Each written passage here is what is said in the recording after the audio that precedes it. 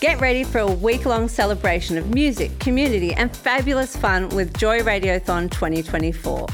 Joy has the largest collection of rainbow podcast content in the world, and you can help keep us out loud and proud by donating during Joy Radiothon 2024. Just go to joy.org.au/radiothon. Mark it in your calendars because Joy Radiothon returns June 1st to 7th, and remember, we all flourish with joy. This is QNN, your community network news, bringing you the latest in LGBTIQA+ news and sport from Australia and the world. Celebrating 15 years on air thanks to Australia's only rainbow community media organisation, Joy. Hi there, I'm Matthew Wade and this is your QNN update. Opposition leader John Pesutto has scored a victory in his bid to expel Moira Deeming from the parliamentary party room over her involvement in an anti-trans rights rally, with 2/3 of Liberal MPs rejecting an attempt to delay the vote to oust her.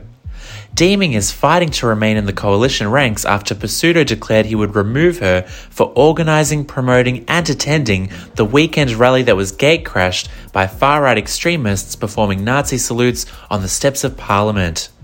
2 Liberal MPs moved a motion at a party room meeting on Tuesday calling for the vote on Deeming's expulsion to be indefinitely delayed. However, this was rejected 18 votes to 11. The Australian Catholic University is facing backlash after librarians were ordered to remove rainbow flags from public display across its campuses. According to the Ally Network, a group of staff who promote an inclusive environment on campus, the incident first began during World Pride. Staff were allegedly asked via email not to display rainbow flags and stickers across the institution's multi-state campus libraries, prompting fierce backlash and resulting in a group of students penning an open letter to ACU's Vice-Chancellor.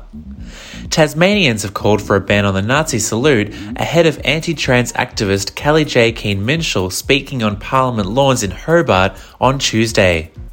The touring British TERF received support from saluting Nazis outside the Victorian Parliament in Melbourne on Saturday. Local LGBTIQA+ rights organisation Equality Tasmania called for the Tasmanian government's draft bill against Nazi symbols to include the Nazi salute. The offensive salute featured prominently at the Melbourne event. The editor of Tasmanian newspaper The Examiner is out of a job after the publication of a letter to the editor with false anti-trans claims. Mark Westfield was editor of The Examiner when the letter was published last week under the headline, "Girls Getting Changed, Then In Walks a Man." The letter writer claimed a man was forcibly removed from the Launceston Aquatic Centre female change room by a male patron, but Launceston City Council said no such incident had occurred at the aquatic centre. And the New South Wales Liberals have dumped candidate Matthew Squires less than 2 weeks out from the upcoming state election after his homophobic social media posts emerged. In the Facebook posts, the candidate for Wyong declared homosexuality evil and perversion and likened it to incest and necrophilia. That was your news update. Now to Jacqueline with your sport report.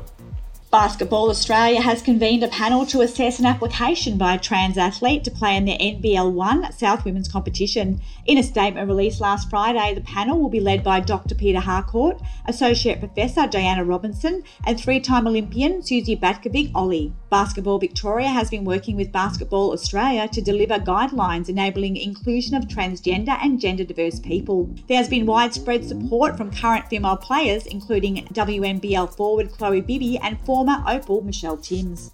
FIFA President Gianni Infantino has announced that Visit Saudi will not be the major sponsor for this year's Women's World Cup.